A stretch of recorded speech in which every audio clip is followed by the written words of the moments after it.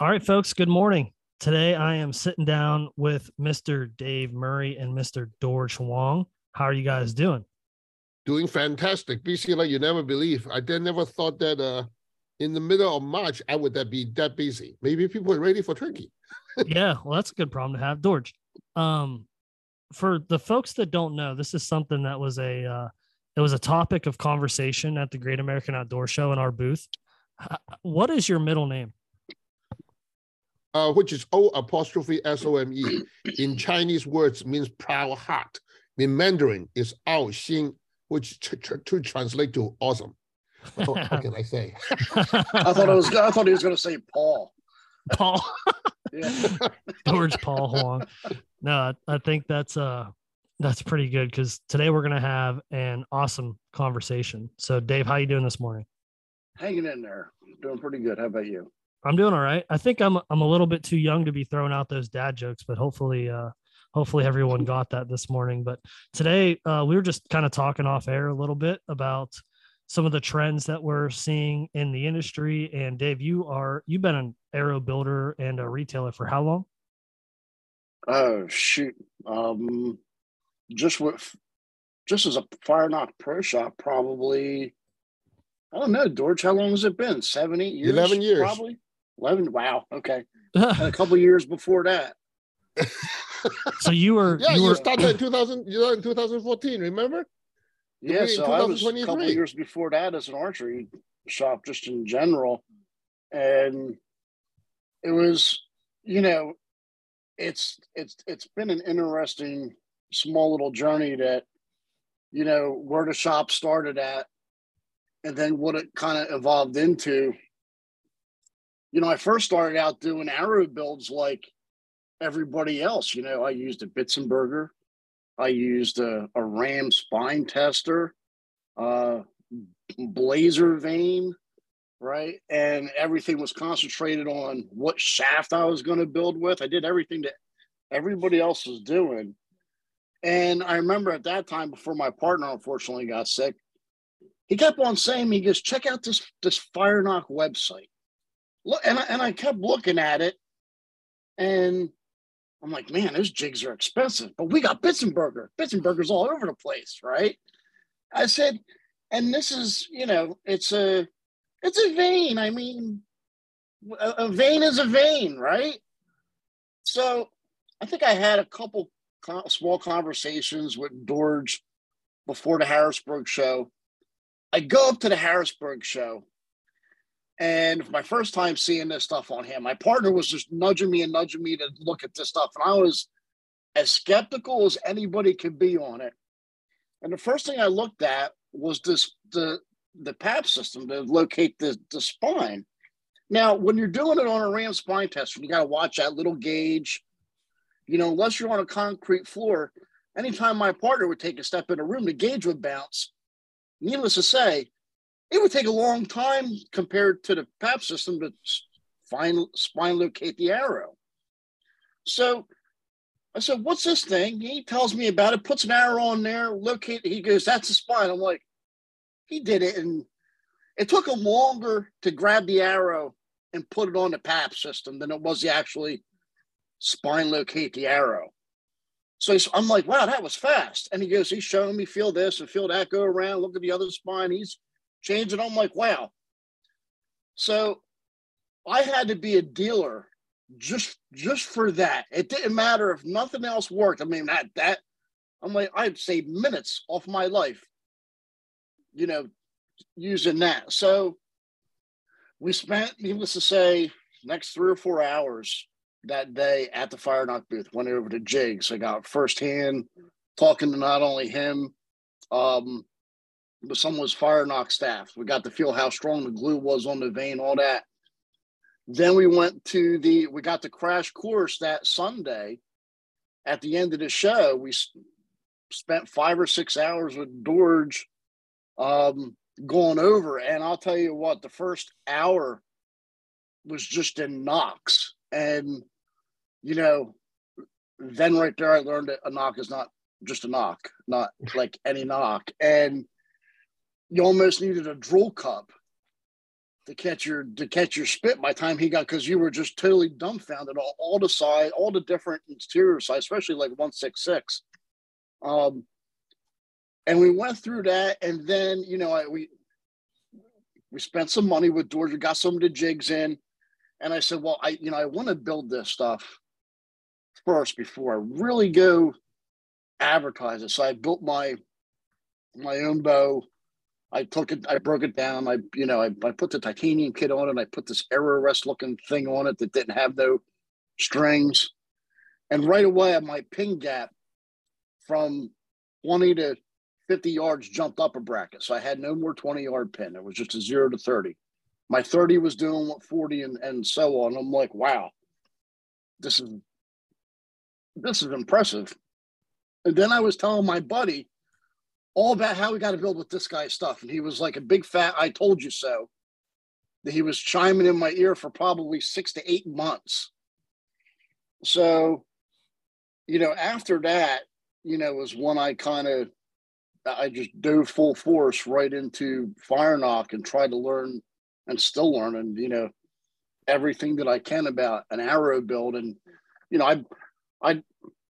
I believe that every year my arrow builds get a little bit better, whether I refine a technique or something that I do or a process, or sometimes in some situations I've added a process to make some stuff better.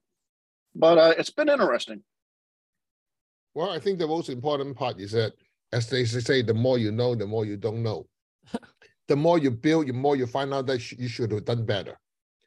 That's the reason I always said, I may be the guy who's building the tools, but the guy who uses it on a daily basis and do it for a living, you should really talk to those guys. Because just like on vertical build, for every time I tried to build a few Aero Concept 2.0 build on vertical bows. I just don't have the patience. And most people say, Dodge, you claim to be a fisherman. How come you know patience? I say, do you know that best fishermen all have no patience? Because they want a British to bite now. Not later. or just go to the time when they're biting. You consider yourself a bass fisherman? I'm not a bass fisherman. I'm more like a bream and a walleye guy. Hmm. Just like if I had to pick between bass and walleye and white bass, I think I'll pick white bass any day.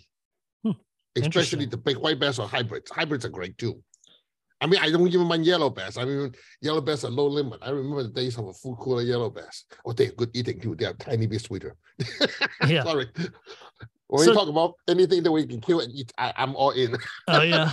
So I'm kind of interested on the topic of, like, right now, just going off that, like, why are people choosing what they're choosing, and why are people shooting the arrows that they're shooting, or why, like, so Dave, when someone comes to you and they want an arrow build, what is the reason they're coming to you to build the arrows? Is it because of your location? Is it because of your website? Or is it because of the fact that you're a FireNock dealer?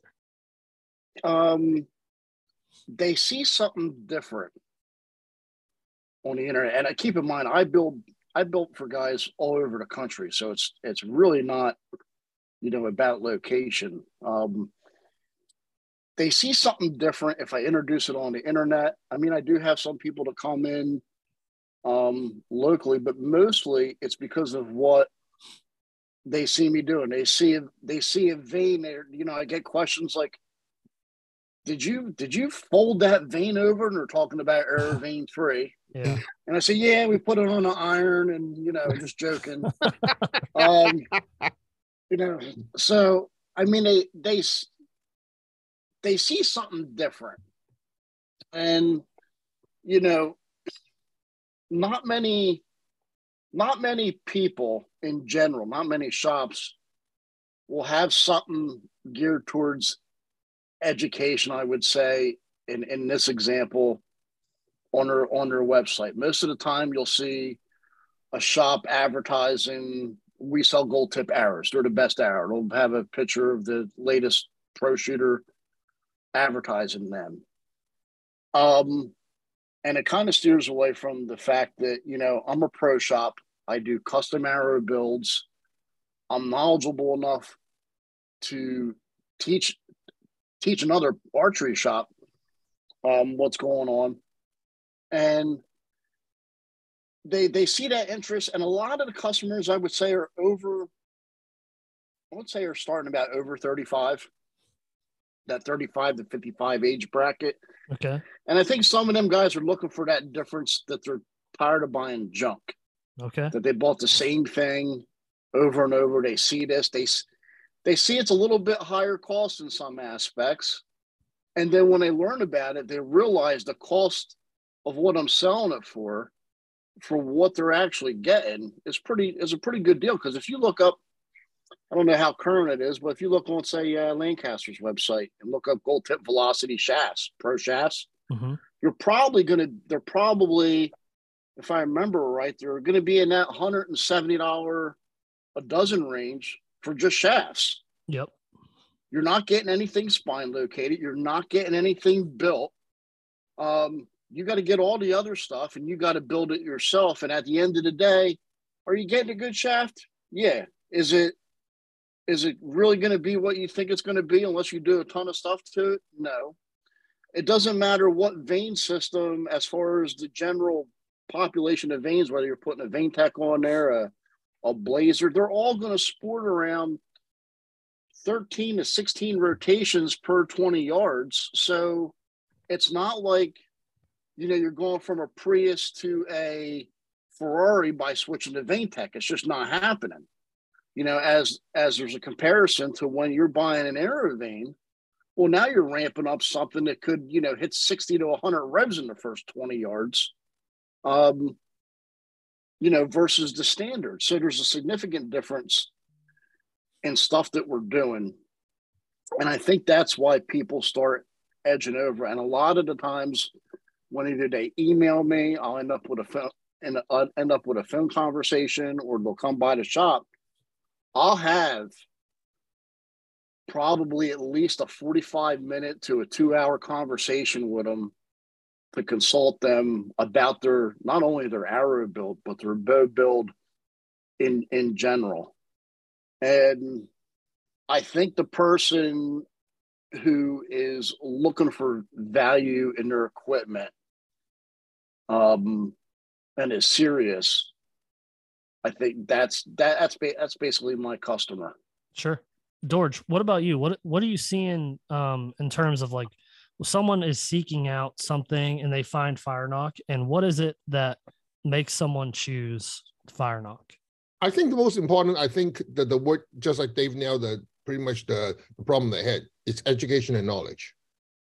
To be frank with you, what's the difference of buying, say, a Walmart vertical bow build with the arrow on the shelf for about maybe $300 complete, then go into a pro shop and spend, yes, you may sound ridiculous, a $3,000, a bow and half a dozen arrow with everything on it. What's the difference between the 10 times? In today's world, the difference is that you just pay 10 times as much.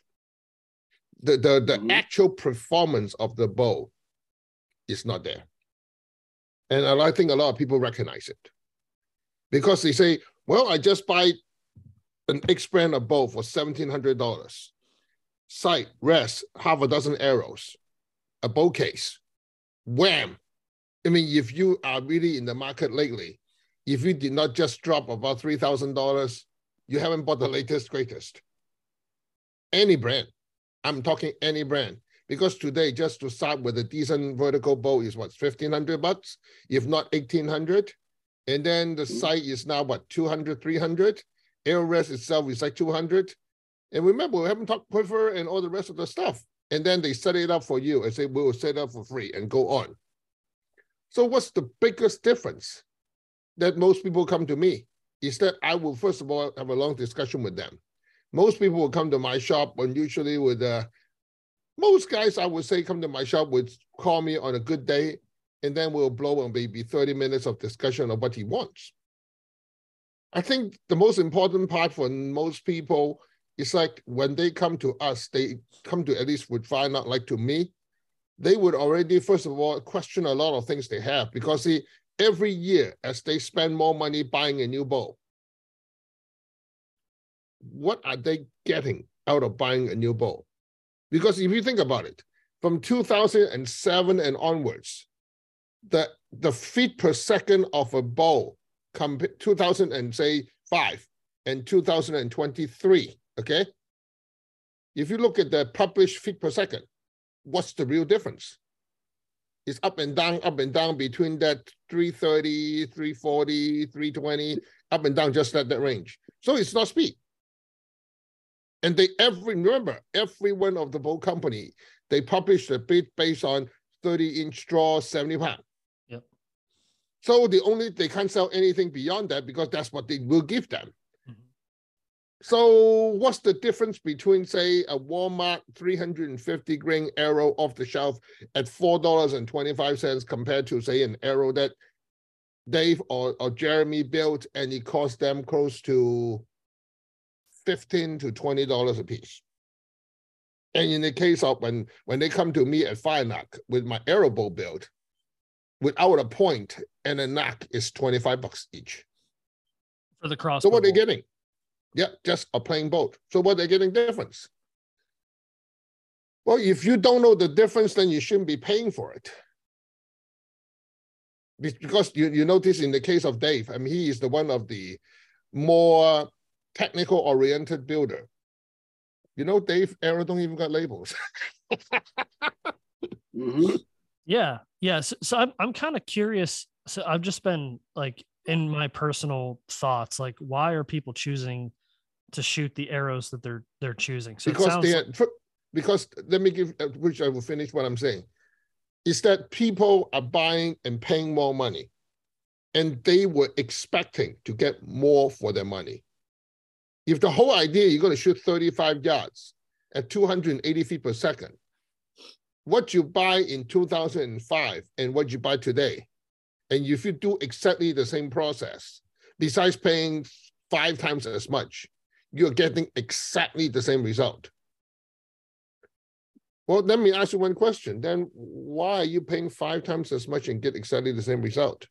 Eventually, especially just as Dave said, most of our customer, his customer is 35 to 55. Mine is like 35 all the way up to 70.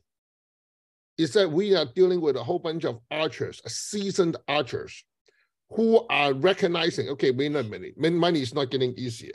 Stuff is getting more expensive. I'm getting the same thing with 2 or 3 times the price, and I'm not getting any difference in result.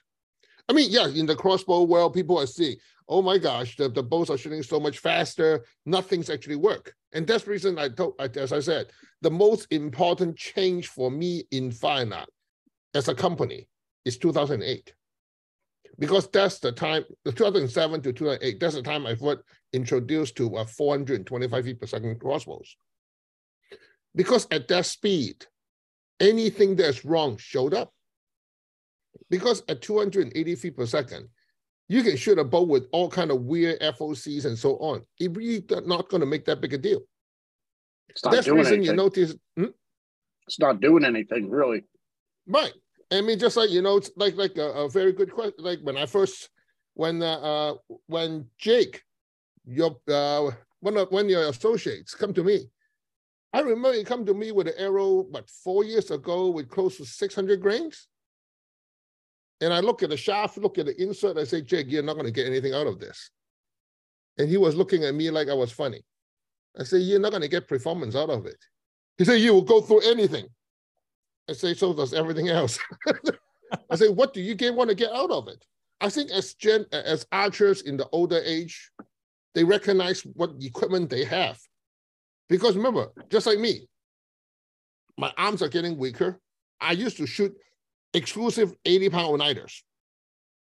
They are freaking like 22 going off. Now I'm moving further and further and further away. Then I want to say lightweight means speed. But then I learned about the FOC stuff, just like how do you call it? The enlightenment moment of slapping a deer with the arrow slapping sideways. So I'm like, FOC go to extreme doesn't work. It is not the FOC going to the other extreme doesn't work. I just haven't learned how to use it and build it. Sure. I mean, just like if you talk to anybody with car guys, you ask them questions. If I can give you extreme amount of power on the lightest chassis. Would you like it? That's not the right question. Can I use the power that I get extreme with a light chassis? That's the real question. Because you can have extreme amount of weight as long as you got unlimited power to propel the extreme amount of weight. Sure. You're always great. But remember, you're limited by that 70 pounds. In most people say, well, why can't I shoot 80 pounds? I say, you sure can. I mean, I got some customer in North Carolina. I can't talk them out of a freaking 80-pound ball. And they are in their 40s. It's like me all over again. I just looking at them and say, do we really want to go through that road? And, you know, that's where they told me, if I had put another 150 grains in the front of the arrow, it'll go through the shoulder blade. I say, do you really want to go on a day when the wind was breezing and then it was down to, say, 5 degrees? You got that big, ginormous spot in front of you out in South Peoria, and then you put a bow back, you heard the shoulder hurt clack, and then you don't feel like holding the bow right because you got an 80-pound bow, and the arrow go in, the deer turn at 45 degrees, the arrow barely going 3 inches. You know, they don't believe me, except it did happen. It not just happened once, it happened multiple times. The new design super large broadhead with the super FOC arrow, if you don't point blank it, it's not going to work right. I mean, that whole ginormous hole is great for anybody. Everybody knows that. I mean, just like, you know, I think the best way to describe is all our what you call it, ex-military guys will always understand this. Why the hell did we spend something like 250,000 on an intelligent missile compared to just bomb the hell of something else and be done with it? Because more means more, right? Right. The fact is that more does not mean more. Sure. Because it's just simply like, if we can throw a great hand grenade and a deer and be legal, I think we'll all be using hand grenades. Yeah. Right.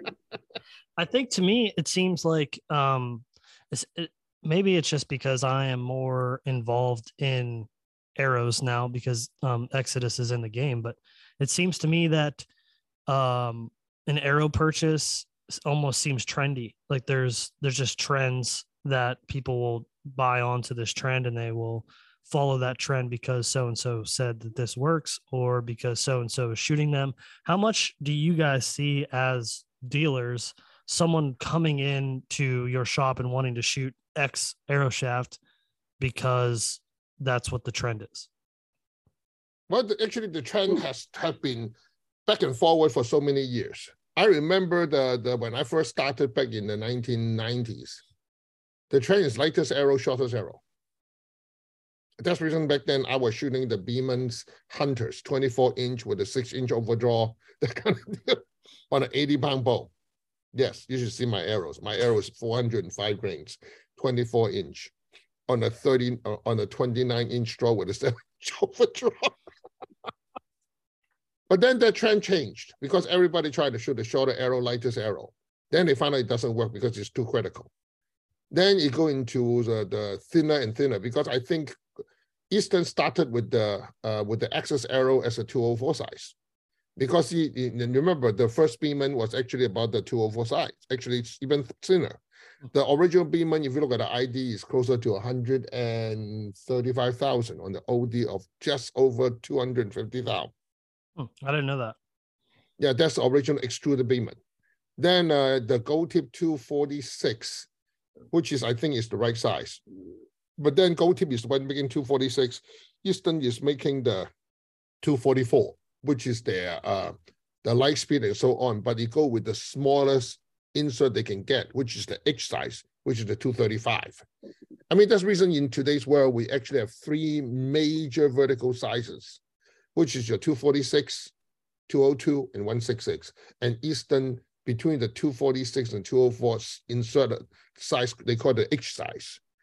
The reason it's called the H in the final, it's called the E because that's the time when the arrow called Epic or Excel, which is 235.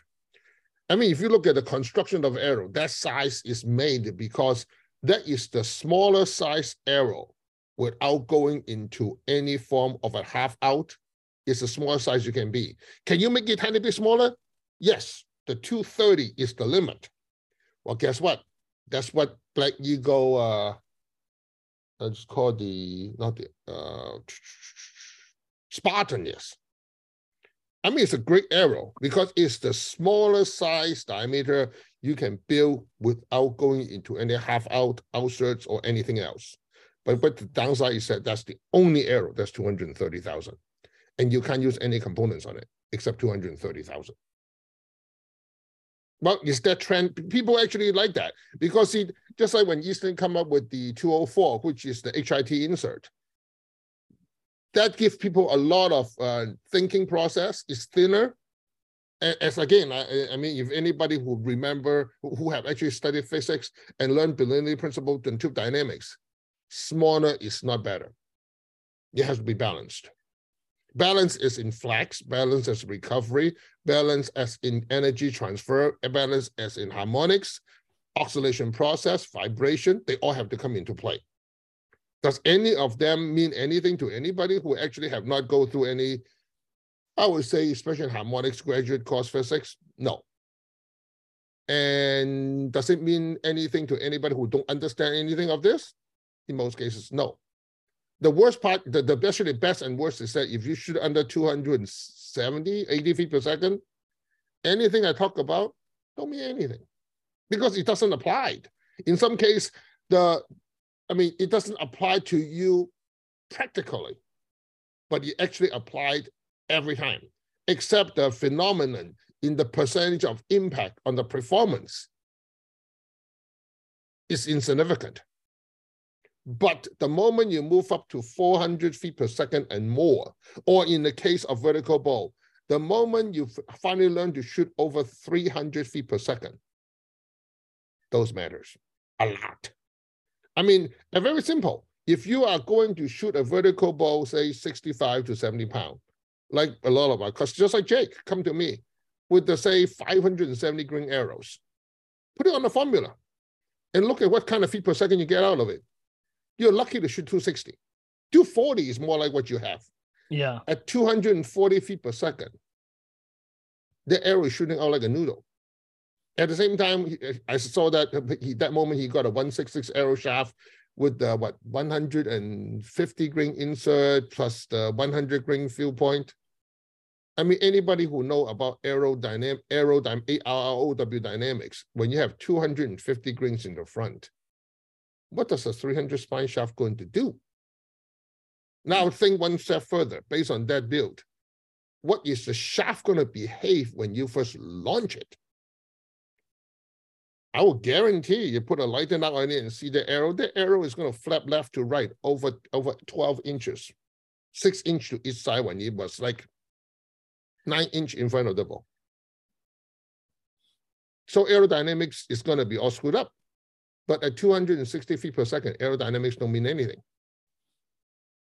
And then with the thin arrow, they say, oh, the arrow is so thin, you'll cut through air. I say, yeah, but you got wings on it. So the arrow is noisy when you launch it. Right on the get-go, you can't get away with it. Because even at 260 feet per second, your noise is going to be phenomenal. I mean, that's the first thing I was talking with Dave when he first learned this. I say, you need to control that noise. Because see, if anybody who don't care about anything we talk about, the first thing they need to recognize is that if your arrow is noisy when you launch it, the whole reason, or if you're going for hunting only, the whole reason need to be for your arrow build is to control the noise to start with. Mm-hmm. I mean, if you have not taken anything out of our previous podcast, the only thing you should take out of it is that go and shoot your arrow today. And find somebody go behind the garage and let the arrow pass you and listen to it. And then, I mean, since most of the arrow that most people shoot, that's over 500 grain. It's so slow. Even you are in your 40s, you can see how the arrow behaves. If not, put a lighter on it and see the arrow flexes and how it hit the target. After it hit the target, how long the lighter nut takes to stable. In other words, after you hit target, you swing left, right, up, down, and so on. How long does it take to stable? Which means is that if the energy hit the target, like people talk about penetration all the time, right? So if the arrow hit the target and the energy dispersed left, right, up, down from all over the place, how much energy is going forward? Or people say, I got enough momentum. I got enough weight, you'll go through everything. Does it really? If that's the case. Well, I think to that point, so what kind of brought this conversation up was those arrows that Jake bought that were 570 grains at the time. I think he was probably at like a 16% FOC. And then I bought those same arrows and I got the build made. And I think they were 590 grains and I had like 17% FOC and I shot them and I didn't like what happened. They broke in the front of the shaft, and probably because what you're talking about with when it hit the target, it just went left, right, up, down, and snapped the arrow rather than going through the animal. And then so just based off of curiosity and market research, I went to build those same arrows again, and they're now recommending a 100 grain lighter arrow with 11.5% FOC. So to the trend that I was talking about previously was like super, super high FOC, super heavyweight arrow, 166 shaft. And it almost seems like that is tapering off a little bit. And even the people that were promoting that are kind of, like George, you said, balance. They're kind of balancing out. Well, balancing is, see, most people, they looking at it because they didn't get the result and customer complaining. Because remember, majority of the archery customer who pay money for different things is that they didn't get what they want and they thought they can just go and buy the result. And that's not working at all. That's when they keep looking. I mean, if people get excited, just like if you want a reliable car back in the, say, 10 years ago, you get a Honda. If you just want a 4-door sedan, you get a Honda Accord. You want a freaking SUV, you got a RAV4, or you get if you want to give your wife to bring the kids back and forward. Those are the vehicles look for general public, right? But now people are not looking at the same thing because there's other more important issue because they did not get what they want based on those. Because back then when they think of the super thin arrow, heavy FOC, they thought that was the Honda Accord. They can't go wrong with it. And for the last, I mean, you see the sad part is that there's another thing a lot of archers never recognize is that you thought you do good when you shoot at a target that's not moving. You look at the target, you say, oh, look at this penetrates. You're talking a point blank target with a specific density that you shot through. With this, I mean, have you ever tried to shoot broadhead targets with, say, real broadheads? Those are expandable broadheads. And then try to shoot the target, say, at 45 degrees? I think you should. I never have, no. For those who think heavy FOC with expendables, they need to try once, just for the heck of it, put the target 45 degrees from them and shoot at it. I'm going to try. About 30 yards. You'll be amazed. Every time you shoot at it, the result is not the same. Did you hear me right? It is not the same.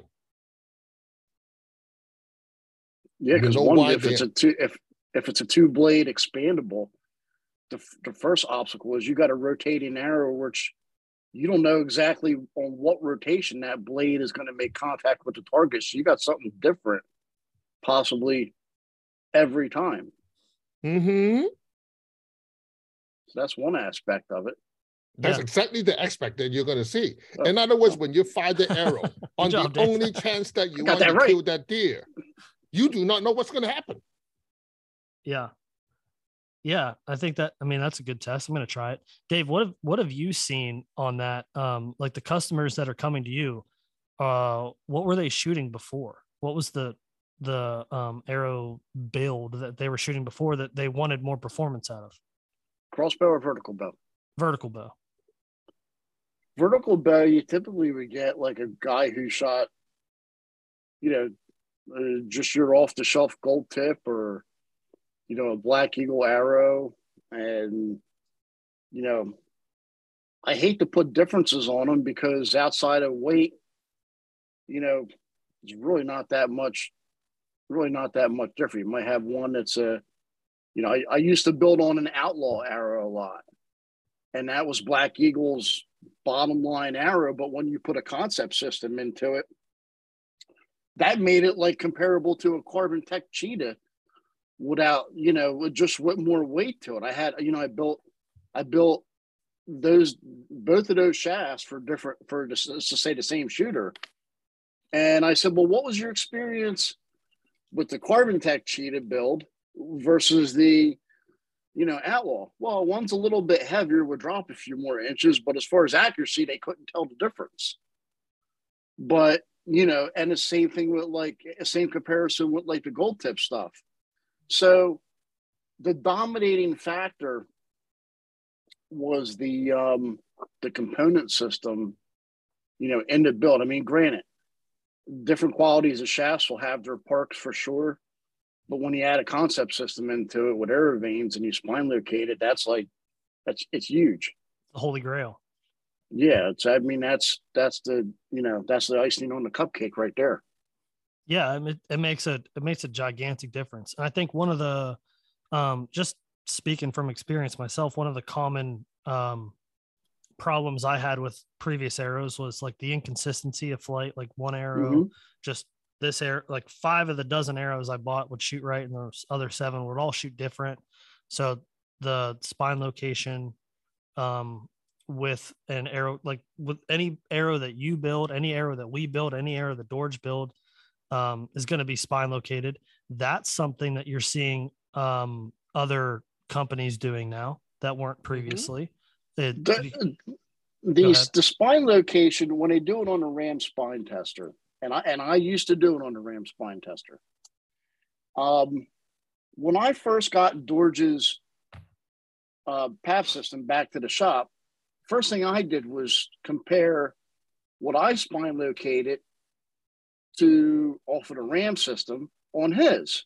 And out of a dozen arrows, I had about 4 that came up about close to about what the same was as I marked them on here, out of a whole dozen.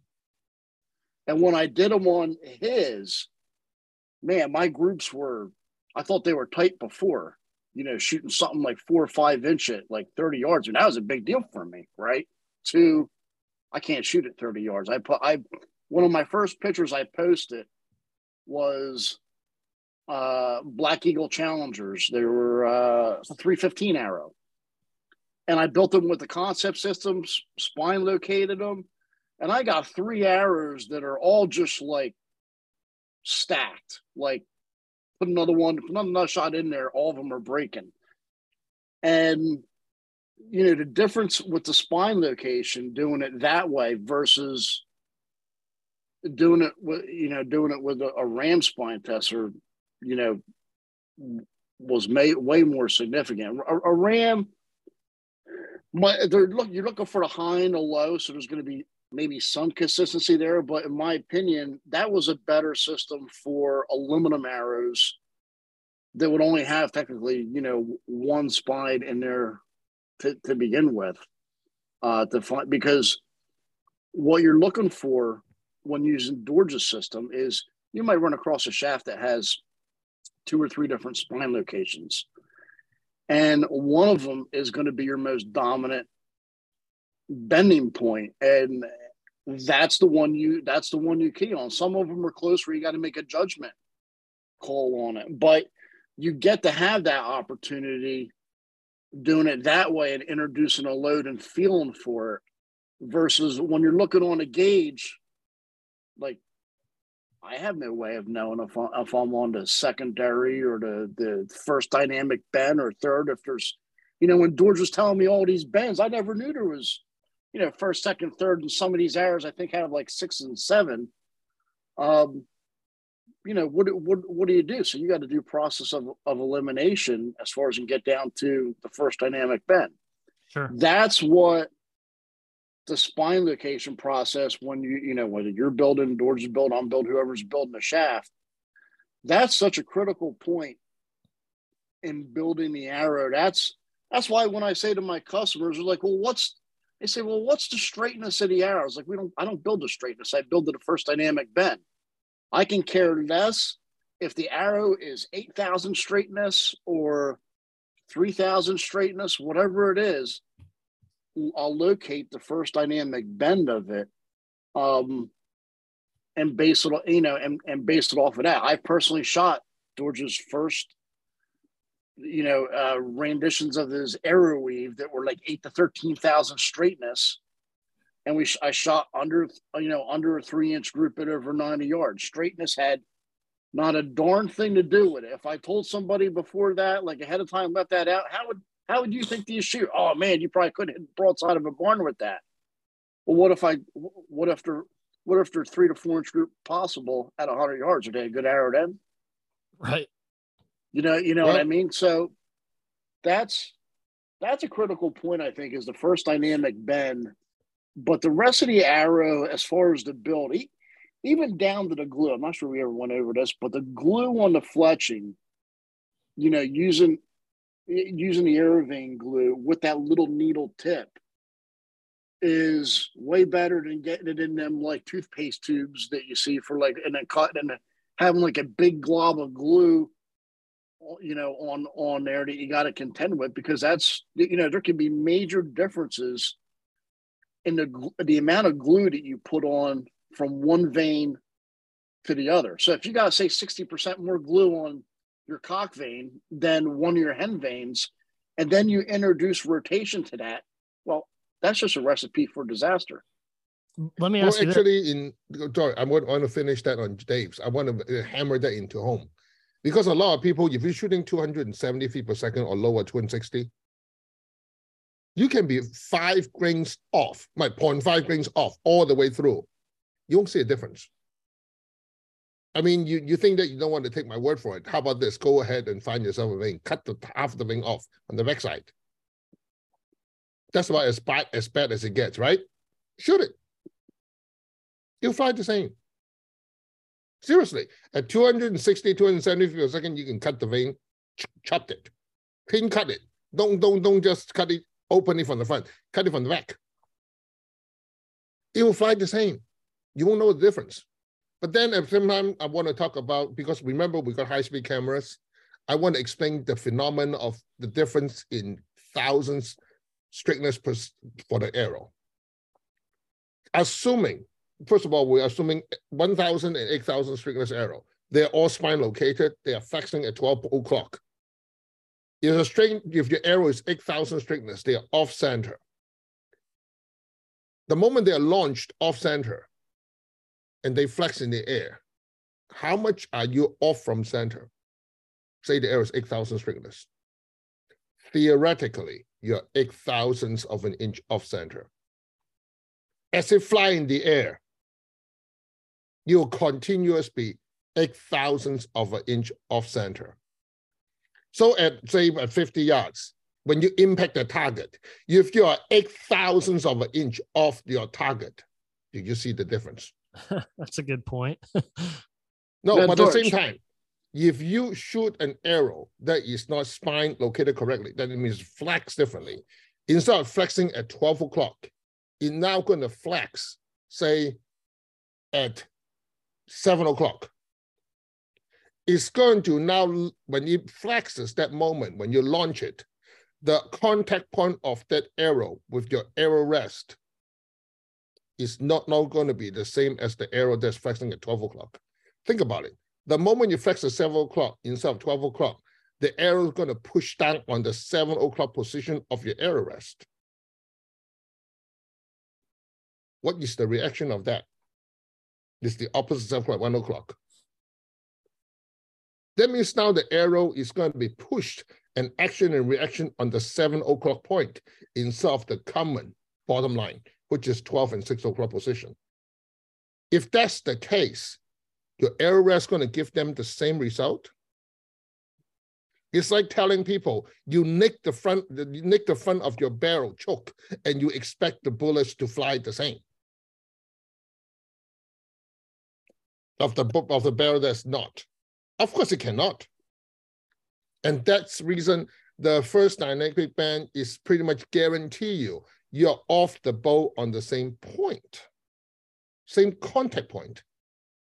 That's where the first dynamic band was so critical, because your final touching part of the arrow to the arrow rest is not even the same if you do not locate the first dynamic band. All the rest not saying anything. So what does the thousandths of an inch mean? As I get again, if you're shooting an 8,000 strict intrinsic arrow, if you're launching off the cycle at 8,000ths off center, what's the resulting flight? You're 8,000ths of an inch off center. So why did people want that? Because back then, equipment like this is not known. The only measure everybody know of is grain weight, because scale weight is easy. Second, whatever arrow you buy 1,000 strictness is from the factory. You thought that just like me back then, I will buy the most expensive stuff because if they charge me, it must be better. That whole thinking process. The same time you later go into, if it is heavier, it must be better. Everybody understand heavy do not mean more accurate. Heavy means more forgiving, absolutely. But what does forgiving means to you? Yeah. What are you giving up to get to that point? So let me, I have a couple questions on that. Let me just make sure I'm understanding this 1000%. So when you are spine aligning to the first dynamic bend, that's when straightness doesn't matter as much. But what if you don't spine align it? Then straightness comes more into play. Is that, I'm understanding that correctly? In some way, yes, it does. As long as your arrow is not stressed. Okay. That means the less the FOC, the more the straightness will help you. Okay. I think everything else has to be better as far as, the tune of the shooter, the tune of the bow, all that becomes in play. A lot of this stuff that we're doing as far as the arrow builds, help dampen what the shooter is doing. At the other end of it, if you don't have these benefits, everything else has to be that much better. As far as your shootability as a shooter, your bow tune, how your D-loop in relation to your resting point as far as your center shots, all that has to be that much better. One of the things I will say is that one of the biggest benefits, because a lot of my customers, I'm sure you both have a lot of customers who buy arrows, they're not professional archers. They're not your Levi Morgans. They're guys that work every day doing something else, and they might shoot their bow on the weekend a little bit here and there throughout the season, or they might not shoot their bow only until maybe 2 weeks before the season. And what the spine location is helping them out is ease of tune. But rather than them trying to nocturne, bare shaft, tune, all that, we help take some of that out of the game, introduce a spine located arrow so they can put the arrow on target faster and just spend more time shooting the bow versus figuring out what's wrong with the bow. So instead of the average shooter might go out for an afternoon to get to the same point that we're ending up at with a spine located arrow, we saved them that day. Yep, and they're getting that straight out of the box, so they had no time. They're getting it out of the box, and when you can produce a solid dozen arrows that are 2-3 inch group capable of 60, 70, 80 yards out of the box, that's significant. Oh, yeah. Because when you're getting your box store arrows, no matter how good you get them, if they're not spine located, you're talking, you may have 3, 4, 6, and the other ones are for squirrels kind of deal. You just end up with a crapshoot, and that's where expense rolls in. Because even if you get a cheaper set of arrows by, let's say you pay $100 for the dozen factory arrows, and that's half the price automatically. But when you lose half your dozen in accuracy, then you paid $100 for 6 arrows. Yep. And you'll It's like the guys on the target range. They got their number 1 arrow, their number 2 arrow in case this arrow fails. You know, the guys hunting, same thing. They got their number 1 arrow that they shot, 20 times, that they say, I got to shoot the deer with this one because my second best is okay. Yeah. So that's a big value point when looking at these arrows. Don't look at the surface value of the arrow, because when you're buying a box store set of arrows, if you get 4 to 6 arrows, out of a dozen, and you pay $100, why not just pay, 200 or 250 for a dozen spine located arrows that you're not going to pull your hair out over, that are capable of accuracy, at twice the distance of what those arrows are going to shoot when you look at it as a whole. Sure. Yeah, I think that makes a lot of sense. One more question on the straightness aspect and the way the arrow is built. Does it matter, or does it not matter, or does there no difference if you're talking about straightness and spine aligned with arrow concept versus not with arrow concept? Well, that depends on how good the shooter is, and how the build is. Because just like everything is about balance, and balance is not just about weight. The one of the most important factor people forgot is about skill set. I mean, just like when I first introduced AeroVing, I remember my long conversation with Tim Gillingham. He told me there's absolutely zero difference for him to shoot at 300 feet per second between a vane tag with straight vane and an AeroVing at 100 yards. I said, it can't be. It took me a while to fully understand. When you are like a shooting machine, the less the equipment able to make a difference. I mean, just like if you're a top driver, I give you a little bit off balance tires, you're gonna feel it, and then you're gonna now accommodate it, and you're still gonna win me on a guy who is not good at doing that. The fact is that an average shooter like myself, back then I work all year, I got 3 hunting trips I need to go. If you're talking guys like me back then when I was doing consulting all the work, that's what I'm looking for. I'm paying to the point that when I got the equipment from you, it's good. Mm-hmm. I mean, that will go back to the same thing. The reason I designed Swing Play is that the guy called me and said, I'm a multi-billionaire. I mean, the guy is a multi-billionaire. Seriously, not million, billion. You say, the only thing I don't have is time. I'll pay for anything. But don't make me go and practice and tune bows. I don't have time for it. I mean, I got bow shops I know very well in Texas. They would tune bow for customers the best they could. But at the end of the day, this is not a crossbow. This is not a gun. It's a vertical bow. The shooter's holding and the releasing of the bow is a very big part of the equation. And let me go back to your answer. The spine location and straightness. Remember, the spine location is based on 12 o'clock position. Am I right?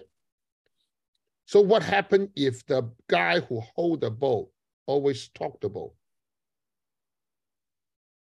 The spine location become less and less important, isn't it?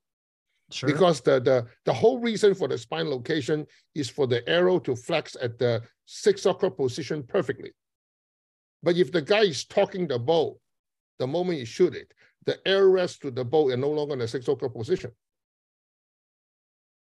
Let me give you an example. A guy called me when back in the late 2000s, 2007 to 8, I built him a dozen arrow. He told me every arrow hit 8 inches to the left. Remember, he said, every arrow you build hit 8 inches to the left. I said, it can't be. I know he shoot perfectly because that's the time I meet Rod White, the Olympic gold medalist, and then we learn. The arrow hits the same. And I asked him one question. Does every one of the arrow hit exactly the same? He said, yes. I say, you are talking the bow and you're not going to change better. You just need to think about how much to the left are you shooting. Yeah. And then go and shoot your broadheads. And the moment you put the broadhead on it, and of course he insists on a freaking ginormous 2-blade. Oh my gosh. Where should I go? Where should I go? No, seriously. Maybe that would bring him back 8 inches back to the right. So yeah, it could be an offset the other way for him. Yeah. I'm trying. I really was trying back then. And it was so difficult. And so many people just straight out don't understand. We can build you the absolute best arrow, best setup on bows. Just like, you know, when another friend of Jake come to me, he was pulling his hair out. He just dropped. He was come to me with the look that you just like, he's like he was beat. He got a brand new I think it's VXL. And his arrow was literally touching the shelf. No, touching the opening shelf. All the way, he's a right-hand bow, and the bow is actually, the arrow is all the way touching to the right. And he barely able to keep his group at 25 yards. I mean, it was so sad. He said, just make me something, let me shoot this, so that at least I can hit something.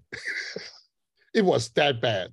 And I say, and you're shooting few points right now. Why don't we put a product on it? And he looked at me with the face just like dropped. I mean, seriously, the first thing I did for him is that I take his inside out. I put an arrow outside on it. I dropped the arrow from 610 grain. I remember that. I dropped 200 grain off the front because he was trying to shoot 175 grain field points. Holy. Yeah, no, I'm not joking. It's like, what the heck? I say, I want to go to extreme FOC. You say, what I'm FOC getting? And he told me he's close to 22% on a 29-inch straw on a 300 spine. Wow. Talk about going extreme. I mean, he says the bow is super quiet. I don't doubt. I mean, he's shooting with 210 feet per second. How can it be any noisier? Yeah. It's like, I say, this is what if anybody want to take out of this episode, it's like, if you doubt how good your system is, I know it's going to ruin some equipment, but at least you know where you're getting. Go and put a target up, shoot your broadhead at it. It been put a target close to 45 degrees. That's where the deer was walking away. You have no choice but to shoot it. And look at what happened to the arrow. Yeah. I mean, pretty much will guarantee you got a 30%, the arrow will not penetrate more than 3 inches. You end up getting a glancing shot. Correct. Yep. That's especially with even the guys with 2-blade, that can happen. That's the reason the Trocart had designed. Because when you go into those high angle, anything over 35 degrees, I will consider high angle. You're going to be problem, especially with arrow that's flexing and did not recover. Because if your arrow is not recovered correctly, the vectors, which is the force of the arrow on the tail end, is going to behave like a leverage to the impact point. You're not going forward. You're going to go sideways. And if you think that we're going to kill a deer, and that's exactly what most of the customer, I remember when I was shooting Rocky Mountain Gators, that was the first problem I recognized. I need to lower the FOC so much that I can shoot the arrow straight. But then with quick spin, what the hell I'm thinking? I mean, it's not a bad combination. I mean, it's not a bad product. It's just a bad execution and combination. And a lot of people really do not understand. Just when you push one area to the extreme, you're guaranteed something is going to go wrong. So in other words, at the end of the day, what we are not trying to sell you is one piece of equipment. Instead, you need a balanced entire piece of equipment. The word balance again, optimized. I mean, if anybody in software heard anything or cartooning, the word is always optimized. Oh, I just have the heaviest spring. You know the car can hold. Had the widest tires, the car can drive. I think that's a critical point that you're defining, is that a lot of the shooters look for one particular component of the arrow, whether it's the broadhead, which is a lot of it's the broadhead, or a special vein type, instead of looking at the arrow as one solid functioning piece. And just to kind of compare, we look at a lot of bow sales the same way, where, a bow company comes out and they got this newly advanced limb or a new riser orders a new cam. It's a particular part of it. And I think it's better that the shooter looks at the whole dynamics of the system and says, you know, what do they want it to do? What benefit does it give you on that specific Right. piece of equipment on your setup? Right. I mean, just like this, I mean, the easiest way to say, if you're into cars, I'm going to give you a Hemi piston on your Corvette. How much is it going to benefit you, your car? It's not even going to drive. It has to be an entire system. That's the reason when people come to me, I usually build based on the way they shoot. I mean, just like some customers, they come to me, I say, go ahead and shoot it once. The pip sight is not even aligned correctly. The arrow is not flat. What are you going to do? You're going to build him a dozen arrow? What difference does it make? You need to address the fundamental problem of the optimization of the entire piece of equipment, entire set of equipment, not piece, set of equipment. Until you got that recognized, it don't mean anything. Yeah. I mean, just like that customer who shoots 6 inch to the right, whatever that is. I finally just told you, can you make since you got an iPhone, make a small video of you shooting? Yep, the guy that grip his bow. Well, how am I going to make him a better shooter? Now, what kind of equipment can I give him? And you know what the funniest part? He's going to tell me he's going to use my arrow rest. I refuse to sell it to him. He says he's going to buy it one way or the other. I say, you're going to hate yourself. And I never heard from the guy again. Mm-hmm. Because, I mean, Dave, can you imagine if somebody that grip his bow with an arrow rest? What do you think is going to happen? You can't. The arrow rest is a phenomenal rest. Absolutely.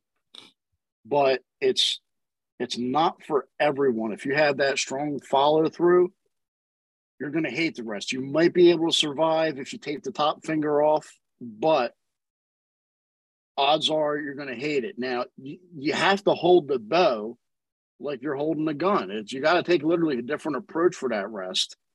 And, you know, if people heard me mention I shot groups at under 3 inch at over 90 yards, it was with that rest. I don't have any extreme follow through. I try and have the mentality that I built this bow. I built the system. Try and let the bow do all the work and less of me into the bow, and I just hold the bow. You know, when people put a bow on a hooter shooter, the hooter shooter doesn't crank 2 feet to the left to torque the bow, does it? No. It just sits there and releases it unless it might let the bow fall gently. But you don't see no wild torque where you're standing next to your buddy shooting archery and you got to look out from getting hit by the bow. You'll never like that rest. Yeah. So the arrow rest is a phenomenal rest, but if you have any amount of hand torque on there that's significant, you got to learn how to not to death grip it. You're going to hate that rest. But if you learn to shoot the rest, I think we're going to spend a whole hour on talking about things. I want my customer this time to take away something. You know, you bought enough equipment. Do you understand what you bought? So go and, I mean, you know, today's most of the archery shop, unfortunately, I would say most, they all want to behave like a mini basketball shop. They want you to come to them with the biggest box. They give that to you. If you walk away with it, you'll make them the happiest shop owner. If you say that, put that together and help me to shoot the best, you actually just tell in their head, in most of the cases, say, shit, I'm going to put this together on a guy I don't know and spend hours. If it doesn't work, he's going to return it. That pretty much is what most shop that I consider quote unquote a pro shop have done. That's the reason. I mean, just like Dave or Jeremy and a lot of my top dealer, like Horse Archery out of Texas, they don't even carry a bowline. They don't carry any equipment. They ask the customer. I'm guilty. I just started carrying a bowline. Oh, that's okay. I got so many guys that ask me, about vertical bow stuff, and APA had a low bow buy-in. I just said, let me get a couple of these, because I had guys just constantly ask me about bows. I don't have no strict retention and whatever happens with the bow line. But since then, I've been pushing more vertical bow arrow sales because I got a vertical you bow, got APA, and that's it worked for the my bow. arrow sales. You're talking about one of my old buddies. I mean, he is a good engineering. He is. I mean, he know what he's doing. That make a big difference. And not to mention the buying is not like freaking for a Hoy line. You need to buy 35 or 50 bows. That's a problem I see happening. You know, I've talked to other shop dealers in general, and you know, one of the problems is like, well, boy, you got a bow line that if you don't sell X amount of bows, 10, 20 bows a year, you're dropped. Now that's not small shop friendly, especially when, you know, if you look at like Maryland's Matthews dealers, you got Matthews dealers that are like 6 miles apart from each other. What are those shops doing? They're going to compete, you know, with the price of the bow. Whoever's the cheaper guy gets you know, is going to sell the bow, and at that point you're losing money because you don't got any kind of dealer protection. So at least I got something, I believe it's like 50 or 60 mile dealer protection. Basically, I have all South Jersey with APA. It's not a highly advertised bow line, but it's you know, now that I got it, it's starting to get some interest. But the main reason for me to get that, it's increased my vertical bow arrow sales by me having a bow line. So if I sell a few bows a year off of that, whatever, I'm selling the arrow builds and the going to be selling the string bumps and stuff to that bow. I'm going to upgrade that bow. That's my whole point, to upgrade bows, upgrade arrow sales. Sure. Yeah, makes sense. Well, fellas, we've been going for a little over an hour here. I think we should continue diving into just like the consumer behavior aspect of like why people are choosing what they're choosing. George, you made we never touched on it, but you made a comment when we started recording, and maybe we'll talk about this next time, about hunters choosing what they want, not what they need, or not knowing what they need. So maybe that'll be the that will be a really interesting topic, because see, that's exactly what happened. Yep. People, I'll give a pre-clue for what happened. Just think about what is the equipment that you bought the most when used the least. That will be the best part, because you just like, why would a person spend $250 on a quiver?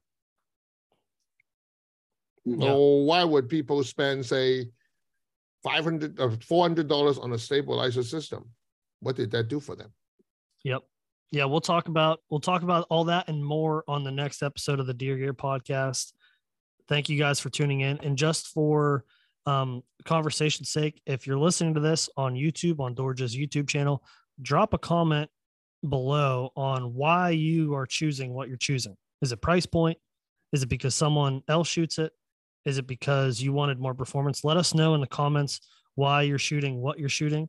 And until next time, we'll talk to you. Yeah, or just email us. I mean, I love to answer questions, because see, right now we talk about all the major topics already. I think what we need to do is address topics that people are more interested in, and we'll do deep dive on it. I do mean deep. Yep. Sounds good. Have a good one. Thanks, guys. I'll see you.